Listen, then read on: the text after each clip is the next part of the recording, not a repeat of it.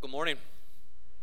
So good to see you all here today in the auditorium, and good morning to everyone in the venue. My name's Adrian. If we haven't met, love to connect you after the service. I'm one of the pastors here at Kearney E. Free, and up on stage with me is Sebastian Traeger.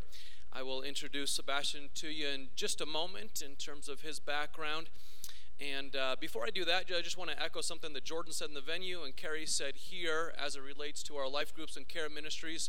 Just as a reminder, we really kind of envisioned that you'd have three areas that you consistently commit to. A Sunday morning or Sunday evening worship service where you get the truth of the gospel on a consistent basis. Second, a life group or care ministry of some kind, a men's group, women's group, where you can be in community with others. And then third, some area of mission, that you are making a difference in other people's lives through the church and for the benefit of God's kingdom. And we know that if we do one of each of those three, then we will change over the course of this next year. That's kind of our pathway for Christian growth. So just really want to encourage you, if you don't yet have a life group community or care group community, please consider one of those booths after the service in the lobby area.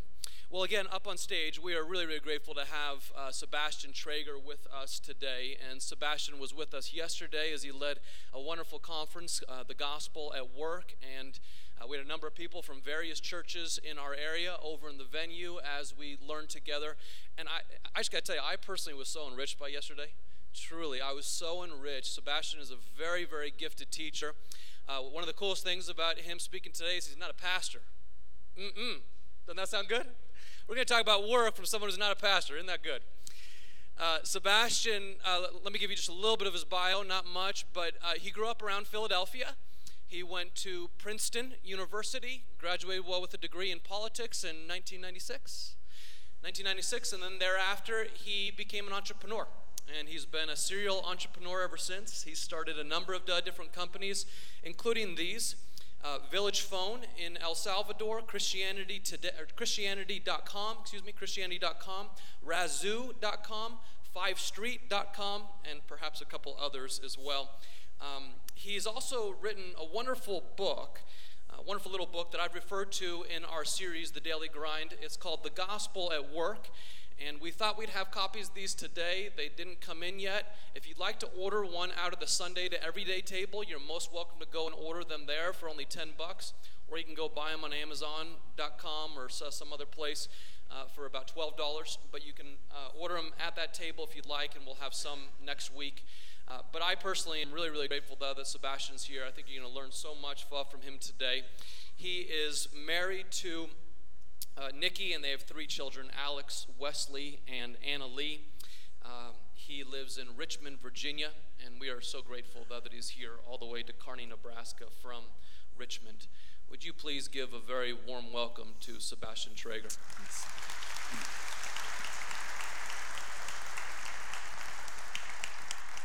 Brother, if it's okay, I'm just going to pray for you, and we'll launch in. Father, thank you for this morning.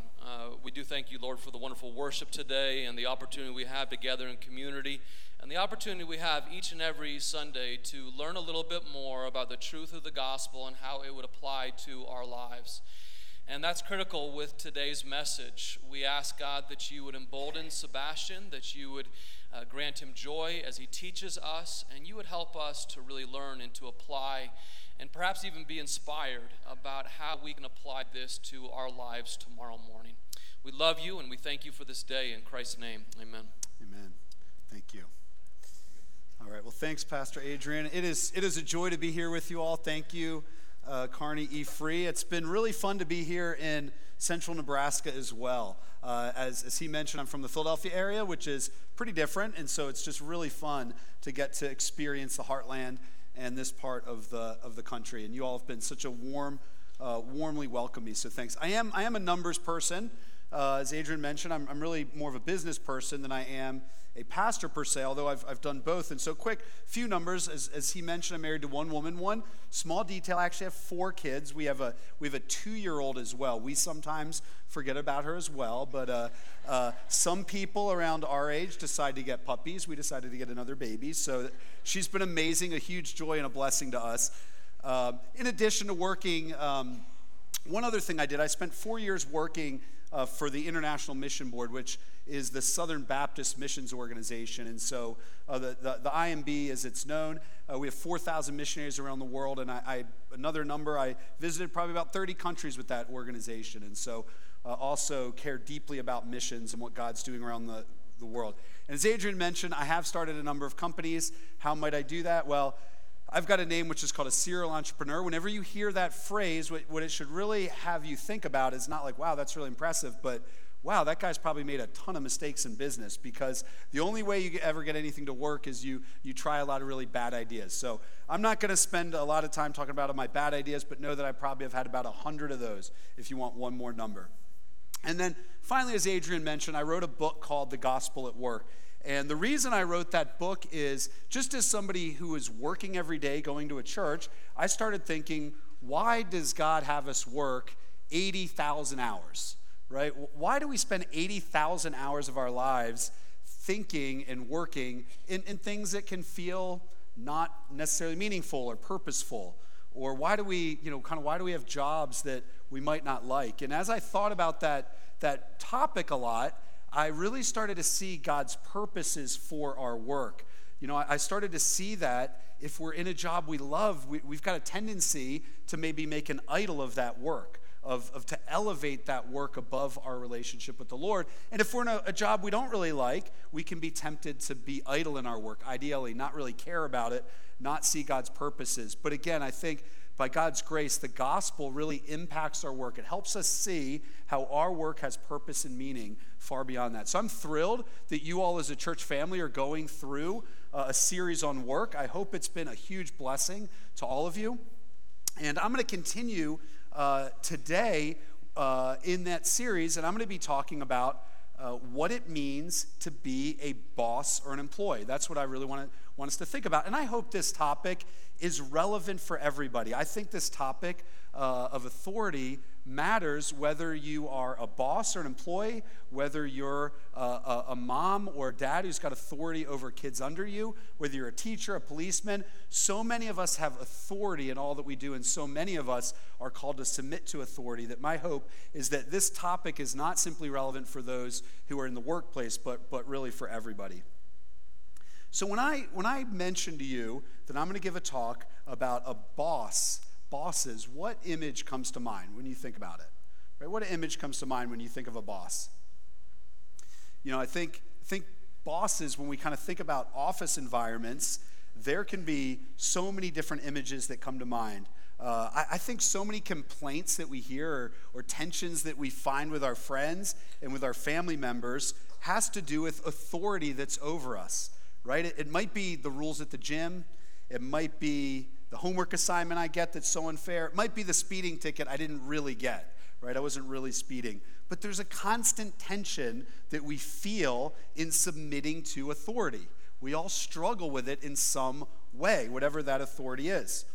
It might even be because, let's face it, we sort of feel like we know better than the authorities that are over us. There's such a tension in the workplace, especially between the kind of boss-employee dynamic, and a lot of these are humorous, right? So there's an entire TV series made up about the humor that we find in the workplace. If you guys have ever heard of or seen the TV show The Office, you know that entire thing is about the hilarity between bosses who are insecure and want everyone to like them, and employees who just enjoy kind of talking behind the boss's back and doing something. One of my favorite quotes from The Office is Michael Scott. This is I think the perfect picture of the insecure boss. Like, I have flaws. What are they? I sing in the shower. Sometimes I spend too much time volunteering. Occasionally I'll hit someone with my car. Why is a show like The Office funny? Why is it funny for us to think about those tensions? Well, I think it's because if we've been in a classroom or a work environment long enough, we may have experienced something of what The Office is parodying. Right? That insecure boss that thinks he knows everything, who desperately wants everyone to like him. The complaining, petty, conniving coworkers kind of behind the scenes, and then dysfunction at every level. Right? We feel this tension.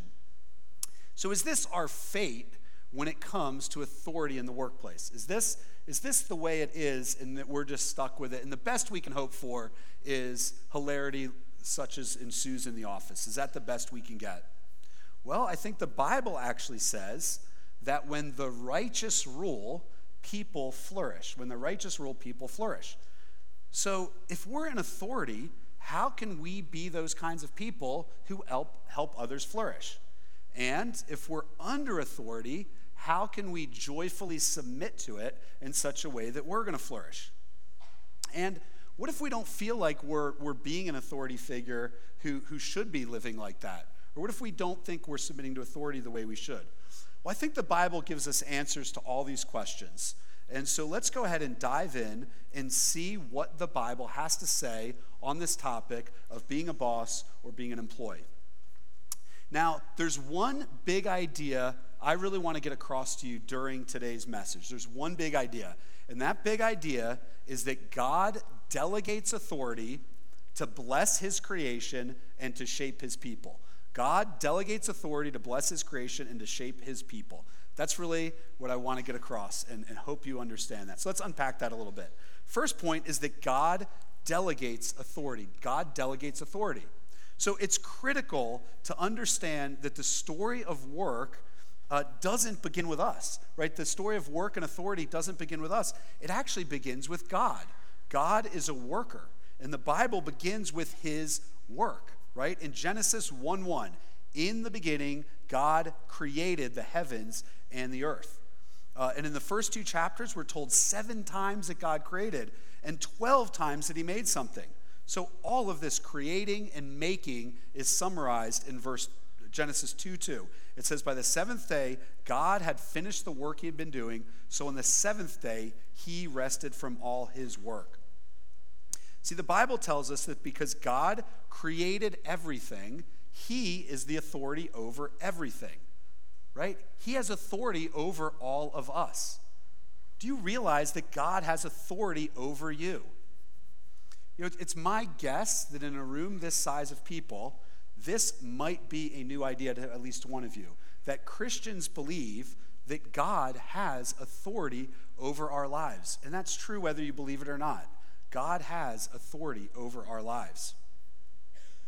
Now, it's the fundamental truth, and this is where that story really begins, but the crowning achievement of all God's creation are not the stars, they're not the DNA, that's not the crowning achievement. The crowning achievement of all God creates is us, it's people. And he says this in Genesis 1:26. Then God said, let us make mankind in our image, in our likeness, so that we may rule over the fish in the sea and the birds in the sky, over the livestock and all the wild animals, and over all the creatures that move along the ground. So God created mankind in his image. In the image of God, he created them. Male and female, he created them. So like the rest of all of creation, we are a work product of God. But we're unique in all of creation in that we are made in God's image. And that means we were created to image, to reflect, and to represent God to the world.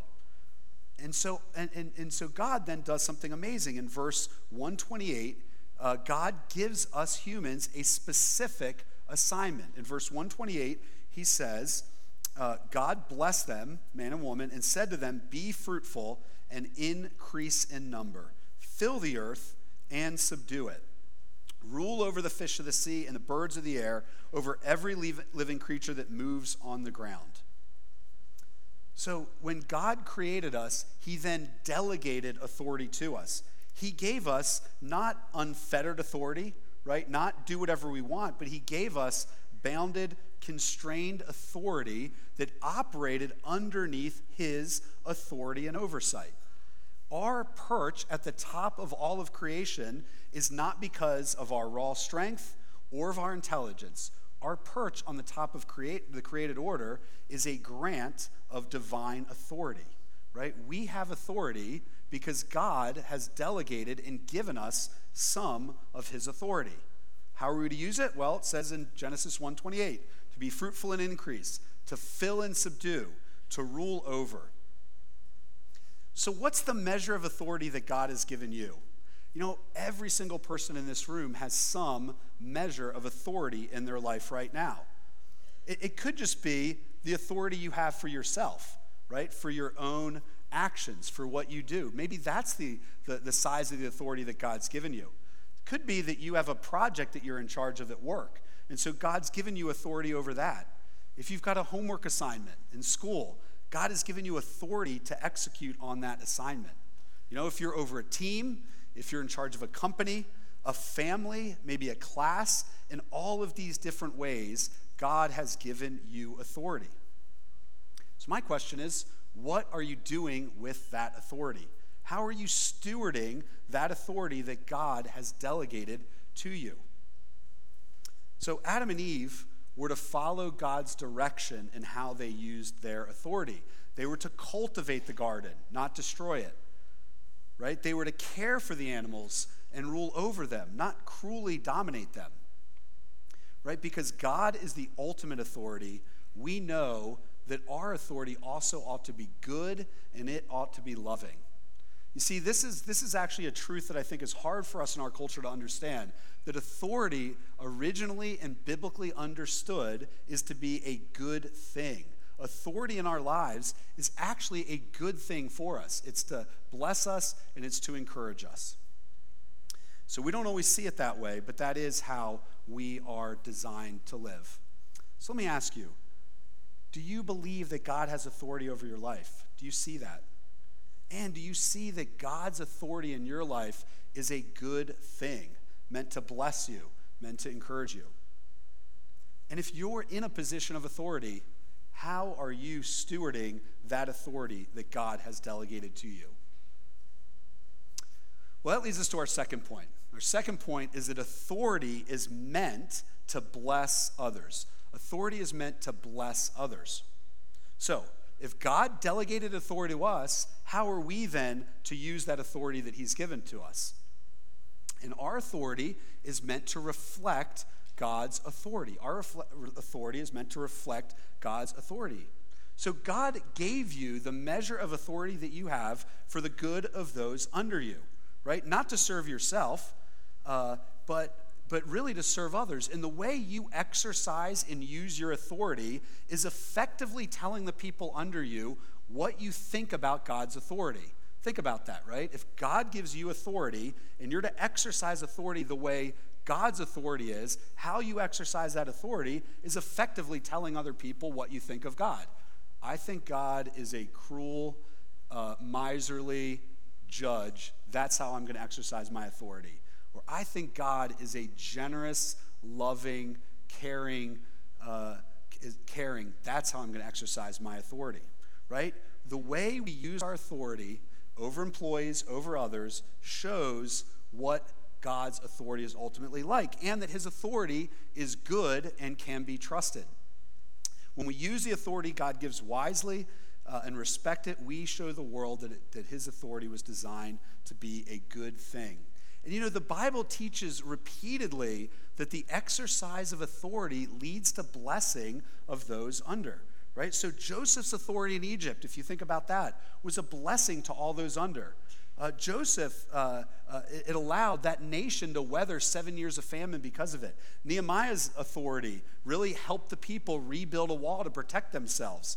I love David's last words. One of my favorite word pictures of authority is in 2 Samuel 23, 3 and 4. And this is what David says, who's just basically finishing up being the king of Israel. He says, when one rules over people in righteousness, when he rules in the fear of God, he is like the light of morning at sunrise on a cloudless morning, like the brightness after rain that brings grass from the earth. I love reflecting on this passage and thinking about what good authority brings, what it leads to, right? These pictures of authority are life-giving. People under that authority love it and are blessed by it. They're provided for. They're protected. You know, think of your own Scotts Bluff, right? Think of pioneers coming across the Oregon Trail, surviving another day. What must it have felt like, right? What must it have felt like on that morning that they woke up to think the light of morning at sunrise on a cloudless day, or brightness that brings rain to grass, right? They understood the life-giving nature of sunlight, of water. They understood this. Well, when you use your authority to build up and not tear down, to right wrongs and not to perpetuate them, to encourage and not to crush, to work for others' good and not your own, the result will be light and life in your workplace. How many of us would describe our bosses this way, right? He or she is like the light of morning on a bright and sunny day. Having this person in my office is like rain coming down and nurturing the grass, right? How many of us would describe them that way? Or maybe we're going to use more modern words, right? My boss, she is incredible. She really builds me up. She takes time to mentor me. She cares about my good in the workplace. She wants me to give me good opportunities and help me grow in that. It's easy, to point out the flaws in other people's leadership and to point out the flaws in other people's use of authority. But my question, of course, for you is, how are you doing exercising the authority God gives you? Are you one of these bosses and authority figures who those under you are saying they are like a bright sunlight in the morning? They are like the grass that's just been watered. That is what they are like. Would you describe it as that? Well, I like to use the phrase exercise authority. I like to say that we all who are in authority need to exercise our authority. And I say that for a couple reasons. One, it's just a good verb, exercise. But also, it helps us realize that growing in authority is an exercise, right? It's not necessarily something that comes natural. It's like exercise. And just like exercise, you get stronger and better the more you do it. I recently, started doing CrossFit, and I had to say that because you guys know that whatever happens in CrossFit has to get talked about outside of CrossFit, so I just needed to do that. And one thing I've realized doing CrossFit, I took like a decade off from doing anything physically. I don't know if you're in that camp, but I did it for about 10 years, took off, decided, just hit the pause button on getting in shape. But I started and I was in horrible, horrible shape. But slowly but surely, as I've exercised more regularly, I've gotten stronger and more fit. Well, the exercise of authority is just like this, right? Maybe you feel like, okay, I'm not this picture of authority that he's talking about. Maybe I'm not exercising my authority that way. I'd encourage you, start working slowly at exercising authority. Take opportunities, big and small, whether it's a small project you're working on or a big company you're in charge of, your family devotions at night, or just dropping your child off at school. Take small and big opportunities to learn to exercise authority and steward it well. And let's all pray for wisdom so that we might be those who are those who give out this life-giving, who are life-giving in the way we exercise authority. Well, before I kind of move on from this point, I feel like I need to also note that sadly, authority can be horribly abused. Authority can be horribly abused. Most people, I would say, think of authority as at best, an annoyance, but sadly, at worst, something to fear, something to be afraid of, right? A necessary evil. And sadly, sufficient evidence exists to show that where there is authority, it will most likely be abused. That's not how God designed authority, but it is often what happens to authority in a fallen world. Jesus knew this. He spoke to this. He says in Matthew 20:25, he says, "You know that the rulers of the Gentiles lord it over them, and their great one exercise authority over them." So sadly, in a world of sin, far too often, lording authority is what we see. Well, why is this? I think it's clear in Genesis 3, when Satan tempted Adam and Eve to rebel against God, effectively what Satan was doing was trying to undercut God's authority in their lives from day one, right? His first words to Eve were, "Did God really say?" He made a direct assault on God's authority. He questioned the goodness of God's authority. And Adam and Eve believed Satan's lie, and they rejected God's authority in their lives. And the world has never been the same since. When sin entered the world, the creature said, "I know better than the Creator." And we've really been doing the same thing, I would say, ever since, right? When we live our own way outside of God's way, anytime we sin, we're effectively saying, "I know better than God. I know better what's better for me than what God knows for me. And so this explains, I think, why we are saddened but not surprised when authority is abused in our world, when others lord it over others. Friends, we need to reject the world's sinful abuse of authority, and we need to determine to use our authority for good as God intended us to use it. A few implications for us. If you're in a position of authority, keep watch over your heart. Make sure you aren't slipping into the world's patterns of lording your authority over others. Don't use your authority for evil and selfish purposes. Determine to use it for good as God intended. And I think it's important for me to add, if you've experienced any form of abuse under authority over someone, under someone else's authority, I am so sorry for you. This is not how God designed authority to operate. And this is not how God's authority should be operating. God's authority is loving. It is not abusive. So, and also, if you are here and you're under any form of abuse of any sort of authority, I would just encourage you immediately to talk to a pastor or some other person in your life. This is not the way God has designed things. So far, we've talked about God's authority, that he's delegated it to us, and that he's given it to us to serve and bless others. But there's really two sides to the biblical understanding of authority, and I think we need to talk about both. One side of it is that authority is created by God to be good, but of course the other side of that coin is that good authority needs to be submitted to. Good authority needs to be submitted to. Who remembers the movie Raiders of the Lost Ark? Anyone remember that movie? I'm kind of dating myself. If you remember that movie, a big component of the movie is when the scary German guy grabs the medallion in the fire and it imprints on his hand. Y'all remember that? And so the Germans are able to kind of generally see where the Ark of the Covenant is because he had the medallion on one side of his hand, but they don't know exactly where it is. But Indy had both sides of the medallion, so he was able to see exactly where it was. Well, that's kind of a picture of authority. If we only get one half of the authority equation right, we can generally get it right. But we really want both sides to be working right? We want good authority to be exercised, and we want good authority to be submitted to. And that's really point 3, and it might be the most controversial for some of you here, and that is that submitting to authority brings blessing to your life. Submitting to authority brings blessing to your life. So a passage that I've found so key in my life and for anybody who is a parent or student or child or anybody under authority is Colossians 3:22 through 24. So let's read that.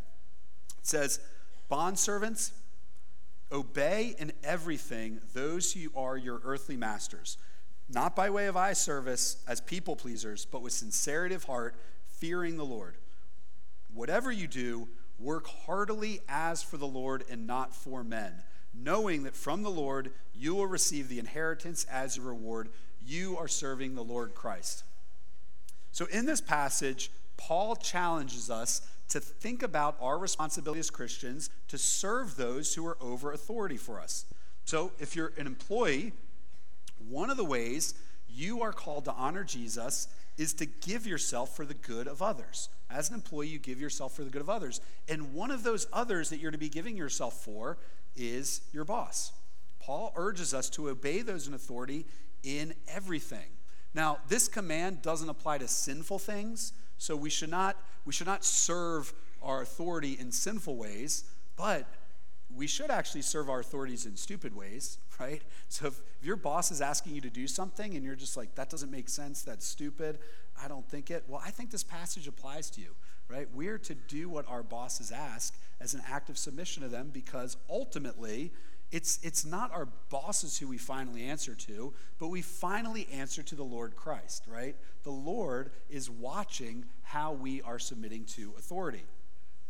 One way we can think about submitting to authority is like training wheels, right? It's like riding a bike with training wheels. And as we submit to the authorities God has placed in our lives, we learn what it means to submit to God's authority in our lives. So submitting this dog is obviously not submitting, but the dog, as it learns to ride this bike, as we learn to submit to authority, really what we're doing is God is teaching our hearts how to submit to his authority in our lives. For some of you kids who are here, realize that as you obey your parents when they ask you to do things, what they're really trying to shape and teach you to do is ultimately obey your heavenly Father. And so by obeying your parents, that's a small way God has put them in an authority position over you. And so as you submit to them, you are learning what it means to submit to the Lord God. So what should our posture look like as we submit to authority? How should we submit to authority for those who are under it? Well, I'm going to give you 3 quick ways. You can think of this as you can use this almost as your own submission diagnostic, right? Like, grade yourself in these 3 areas. How am I doing submitting across these 3 ways? And what does the Bible say? The first one is, are you happily submitting to authority? Are you happily submitting to authority? Again, as long as your bosses aren't asking you to sin, we should obey those in authority with sincerity of heart, right? Not with a plastic smile or rage inside of us so frustrated that we're being asked to do something. It is easy to submit to a boss when they are a paragon of kindness, respect, and goodwill. But when your boss is a flat-out jerk or is arrogant or is self-absorbed, how you respond reveals your heart, right? Whether you're working for the king or not. So we want to be happy in our submission to authority. For me, this has been a challenge. And it's interesting how our language even contributes to this. I had one working relationship where the authority over me, I started to give the affectionate name of the jokers to that authority, those authorities in my life. And you can imagine that was not a term of endearment. And so I would get together with a friend of mine. I was like, can you believe what the jokers are having me do this time? And one day, this godly friend of mine said to me, he said, do you think referring to them as the jokers is helping you happily submit to them, or do you think it's doing the opposite? Well, obviously, it was doing the opposite, right? And so even the way we talk about the authorities over us shapes our hearts and attitudes towards them. So if you're struggling with a difficult situation with a boss or a coworker, try this. I would say start praying for that boss every day. Start praying for that authority figure in your life. Pray for their family. Pray for their relationships. Pray for their circumstances and their challenges. Pray for their salvation. And more than anything, pray that you would grow in being able to serve happily under their authority. It doesn't mean you're going to agree with everything they say. It doesn't mean they're going to treat you any different. But just pray that God would change your heart towards that authority that he has given you. Sort of a second diagnostic question. Are you humble in submitting? Are you humble in submitting? So more than a few of our work problems stem from a feeling that something we've been asked to do is beneath us, right? I'm so much more valuable than that, right? We kind of think we know better or we should be doing something better. What kind of thinking, where does that thinking exist in the Christian's life, right? After all, if we're followers of Jesus, shouldn't we expect that we're going to be doing a whole lot of things that aren't commensurate with our status, right? Isn't that exactly what Jesus did for us? Philippians 2:5-8 says, have this mind among yourselves, that Christ, who, though he was in very form God, did not count equality with God a thing to be grasped, but emptied himself by taking on the form of a servant. He humbled himself by becoming obedient to death on the cross. So all of us recognize we are never, ever, ever, ever in any job going to stoop as low as Jesus stooped to save us from our sins, right? And so our attitude should be one of humility. Third diagnostic, do you complain in your submission? Are you one who complains in your submission? It is a rare and powerful witness not to complain at work, right? Complainees tends to be the language and the coin of the realm in the workplace. It's pretty easy to bond over complaining, right? So when someone comes along and complaint isn't their native language, they sort of stand out. again, as Christians, let's try to be those very people who stand out in this way. Philippians 2:14 through 16, Paul says, "Do all things without grumbling or complaining, that you may be blameless and innocent, children of God without blemish in the midst of a crooked generation." And then here's what he says that's incredible. He says, not complaining leads to shining like stars in the world. So by not complaining, we can actually shine like stars in the world, right? That's the kind of picture that Paul gives us. Just from something as small as not complaining, here we can shine like stars. That's where it leads. So again, not to say it's easy to do that, to not complain. It's incredibly hard, right? We naturally want to complain, right? We naturally want to point to the injustice that we feel in the workplace. We naturally want to do this. But again, as Christians, we want to be marked by a spirit of dogged determination not to grumble and complain in what we do. So let me conclude. Let me bring this to a close. How can we be good bosses? How can we be joyful workers? Right? How can we be that? It's not a list of rules, right? It's not a list of do's and don'ts. It's not just more discipline. I hope you didn't hear all these practical examples I gave and just think, I just need to start doing that. I'm going to write myself a note every day to not do this. Yes, at some level we need to be disciplined in that. But none of us in our own power are ever going to be able to be good bosses or joyful workers outside of Christ. So ultimately, to be a good boss or a joyful worker, it needs to be gospel motivated and grace empowered, right? Hopefully hearing all of this leads us to see why the gospel is so necessary in all of our lives, right? God is our king. He has authority over all of us. And because of our sin, because of Adam and Eve's first sin, and because our ongoing sin, we have rebelled against God's authority in our lives, right? And because of our rebellion against God, none of us can possibly be made right with God on our own. There's no amount of new discipline or new things that are ever going to make us right with God, right? We never will. We are hopelessly lost outside of Christ. But thanks be to God, Christ came. God sent his own son to live a perfect life, to live a perfect life of obedience, a perfect life of submission to his authority, and a perfect life of loving others who are under his authority. Christ came to seek and save the lost. He humbled himself for our sake. He died a death that we deserved on the cross. He died as a substitute for all of us who would place our faith and our trust in him. And he rose from the dead, right? He rose from the dead, proving that he had the power over sin. That even sin, the same sin that all of us will die from, has no power over him.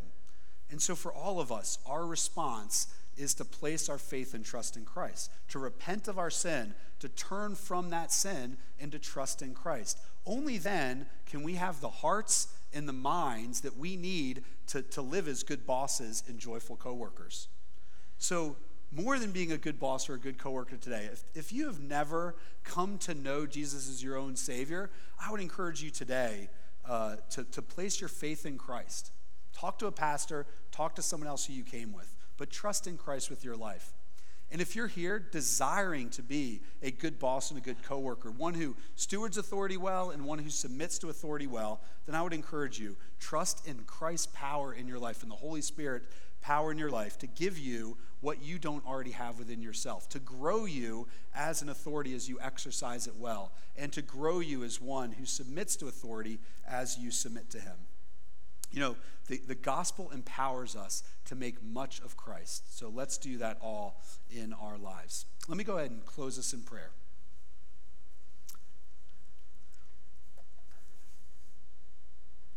Lord, I do praise and thank you for your word and for the gospel. Lord, we praise you that in your word you have helped us to see what it means that you are a perfect authority in our lives. Pray that we would grow in trusting you and trusting in your authority in our lives.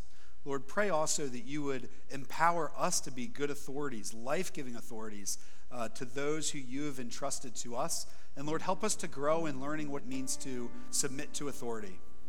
Lord, I do pray especially for those who have who have felt any level of abuse under authority. I pray for them especially, that you would bring them healing, and Lord, that they would be able to see that you are a perfect authority and can be for them. Lord, for all of us, help us to grow in wisdom and grace as we live all this out. We ask all this in your Son's name.